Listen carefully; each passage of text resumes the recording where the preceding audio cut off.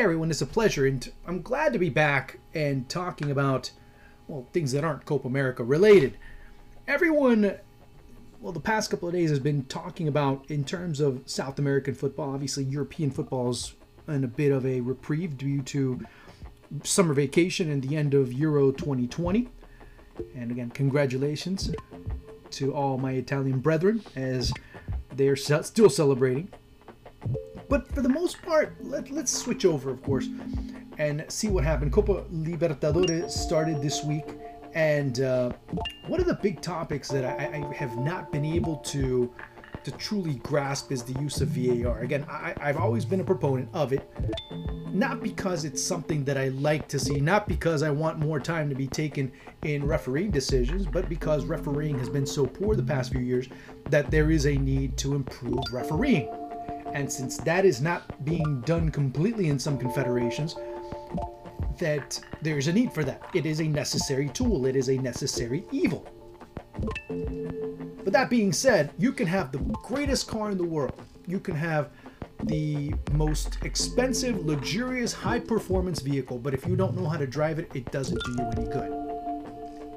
You can have the best computer in the world. It's not going to make you more intelligent.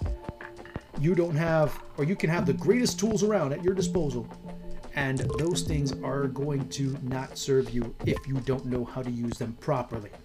And that is the case with South America and VAR. Of course, I can go into Europe and VAR as well, but it's a different aspect of it in which it's more for the immediacy of the moment instead of trying to get it right or trying to find any little thing that will make you right. It's two different ways of seeing VAR. Sometimes it's two different ways of using VAR incorrectly. Let's be straight out with it. There were two calls, and I was on one of them. I was doing commentary for Fluminense and Cerro Porteño the other day when I see it was Mauro Boselli scoring, and I said, oh, it's, goal. But I saw all the way on the other end of the pitch that one of the assistants had his flag raised, so offside. Immediately say, okay, offside. When you see the replay, it was blatantly onside, but obviously, as the commentator, I can't do anything to switch the way in which a referee or VAR is seeing the game. So, of course, one says, in my opinion, it's this. When you see that in reality, it was a goal. It was a legitimate goal.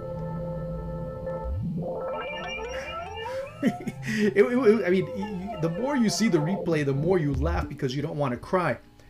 Because that was how bad it was. That's how bad that call was by the referee, by Facundo Tello. And then, of course, even worse, by the VAR, which was Christian Deisler, who, instead of keeping, okay, fine, he starts... VAR refs seem to just be very good at geometry, in my opinion.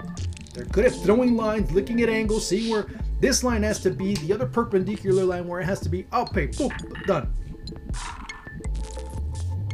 What those referees didn't realize is that if they zoomed out, they saw who the actual player that was making the demarcation for the offside was, which was maybe about 2 meters further up. They just went in, zoomed in, automatic, boom, boom, boom, boom, boom, boom, boom. Okay, no, done, offside. When you see it, of course, I put it on social media. Hundreds of other people have put it on social media. Actually, where the play was and how incompetent that call was. Again, VAR is not the problem, ladies and gentlemen. VAR are cameras, monitors, computers. They don't make the calls, okay? Robots don't make the calls, as I've heard many people say in the past. It's human beings, and human error still reigns supreme in terms of these decision-making processes because they don't know how to use these instruments properly, because they don't know also how to interpret the rules in many cases as well. Case in point, the match between Universidad Católica and Palmeiras. You see that occur as well, and it was quite the event there.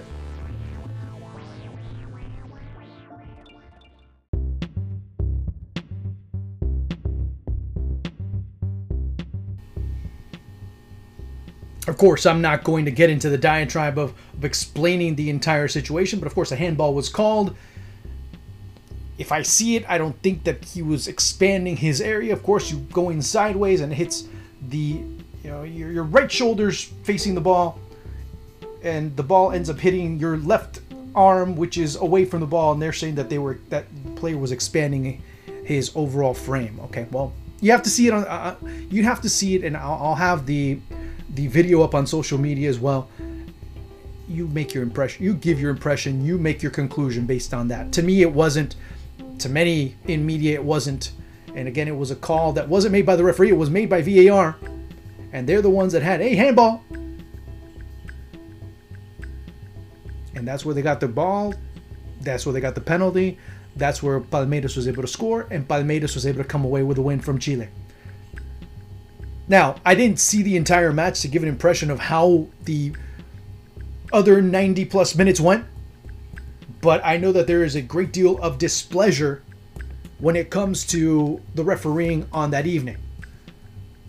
Will there be more referees suspended? Probably. I wouldn't be surprised in the least bit if you have a couple more referees that are suspended because of poor decisions, and rightfully so. I mean, sometimes it's unfortunate, but sometimes you have to honestly wonder, how first of all, they got their refereeing degree. Second of all, how they interpret the game. And for players, and as well as coaches, it's very confusing going from game to game, having different interpretations of the same rule going 10 different directions. So you have to give the fair discourse and say, you know what?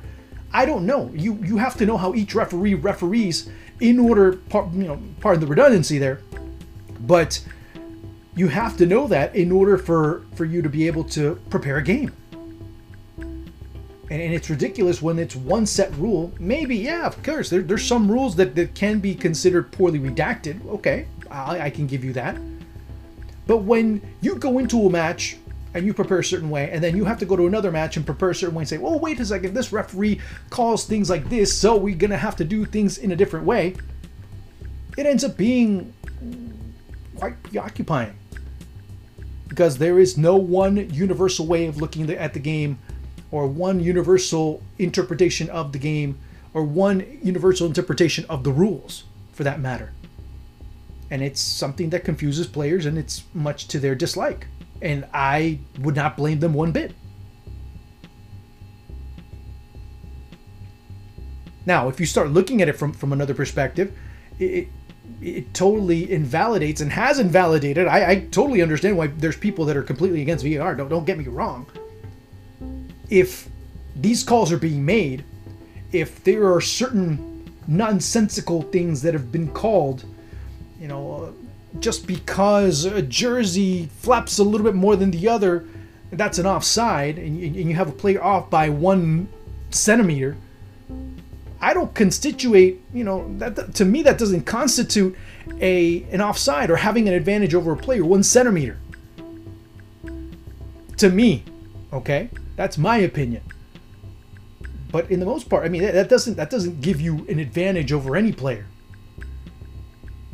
Now, if it's a half a body or a length and a half, if you want to talk about horse racing or something like that, then yeah, okay, then that's legit. But these little differences, where 2, 3, 5 years ago that even was pretty much on, I would say they're even in a lot of cases. But it goes beyond that, because even those types of calls I can forgive. Because you know what? The referee can always go and say, I was abiding by the book. And by the book, they're correct. By the book, they're absolutely spot on. But that doesn't mean that the rule isn't poorly redacted. Because at this point, what technology is exposing is certain rules and the irrelevance of them in 2021 because of technology. Now you say, oh, this guy's slightly off. Okay. But again, as I said before, that doesn't constitute an offside. Knowing how these athletes are, does it necessarily mean that you have 1 centimeter, you're going to be able to beat someone on a run? No, not really. But technology does expose those things now. because you can go down to, the 100th of a frame, or, something ridiculous like that, to really microscopic types of definitions where you can say, well, so-and-so's hair is slightly off. So yeah, offside. That can be measured at this point. Now, does it mean that it's correct? No, it doesn't. But this goes beyond that. A player, referee not knowing where offside is. A referee not being able to interpret that a player, just because they put their hands on someone else's back, that doesn't mean that they're pushing. Doesn't mean that it's enough to push, or it's even enough force to generate a player to get off balance. Doesn't mean that. And that's where referees are getting it wrong. A couple of years ago, I was at SoccerX, and I ran into the head of referees for CONCACAF, and he's like, "Oh, you've been mighty hard on us." I said, "No, I haven't. I've been actually very fair. I don't think you deserve, or I don't think referees deserve some of the heat that they're getting. Yes, because at times referees, now give them credit too, referees at times have to make decisions in 0.12 seconds, 0.2 seconds, when us commentators have 5 different angles that we can look at, 26 different cameras, different speeds, different angles. You can even zoom in and make our decision. You see, now it's offside after seeing it for 25 times. Referee doesn't have that luxury in certain cases. Now they do because of VAR. That's where we should be looking at the positive of it, but it's not the case. Still, within that, they still make their mistakes, and their mistakes are more severe than what I can make in first instance. I can always go, "Oh yeah, I was wrong. Okay, well, it isn't," which was the case. Or you say, "Oh yeah, it was offside." Ooh, no, he wasn't. That doesn't mean anything in a broadcast. Where it does mean something different is in a game where I'm refereeing, and that goal could have meant the difference between a team going in with a 2-1 deficit or a 2-0 deficit into the next leg. When you have millions of dollars, when you have hundreds upon hundreds of hours of training invested by coaches and players and coaching staffs and directors and clubs and federations. Now, is it the end of the world? No, it's not. No, it's not. But it does harm. It does complicate things in terms of players and the time that all the investments, emotional, financial, etc., that have been made in order for these players to be in tip-top shape and to be ready for each and every challenge that they face week in and week out. That's exactly what it's about. So when you look at it, understand, coming into certain events, who's doing VAR? That's always very important. When I go into broadcasts, I always say, "Ooh, look who's doing VAR, so-and-so.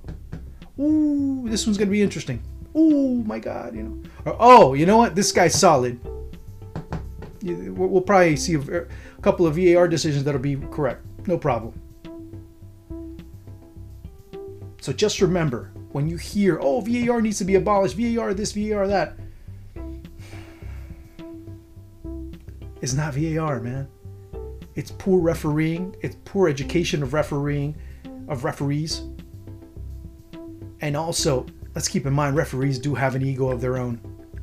Referees don't want to be told that they're wrong, that they are right. They are the only ones that are right.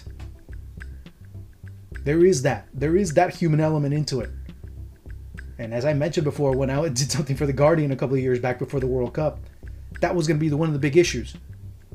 So far, I've seemed like a bit of an oracle, and that's a scary thing when I'm the oracle.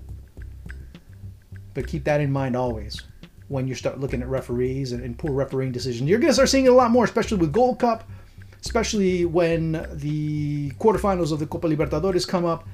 Liga MX, that's always an interesting thing to look at when it comes to VAR.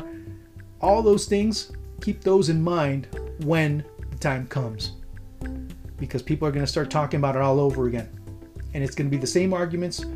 But then you have to look at it and you have to shift over and say, well, why is this like that? Is everything so bad in terms of VAR that everyone's messing up? Or is it that everyone's messing up because they're not very good at it? And that was my big complaint to Mark Kane, the head of referees of CONCACAF at that point, which he kind of stayed quiet and really didn't say much after that.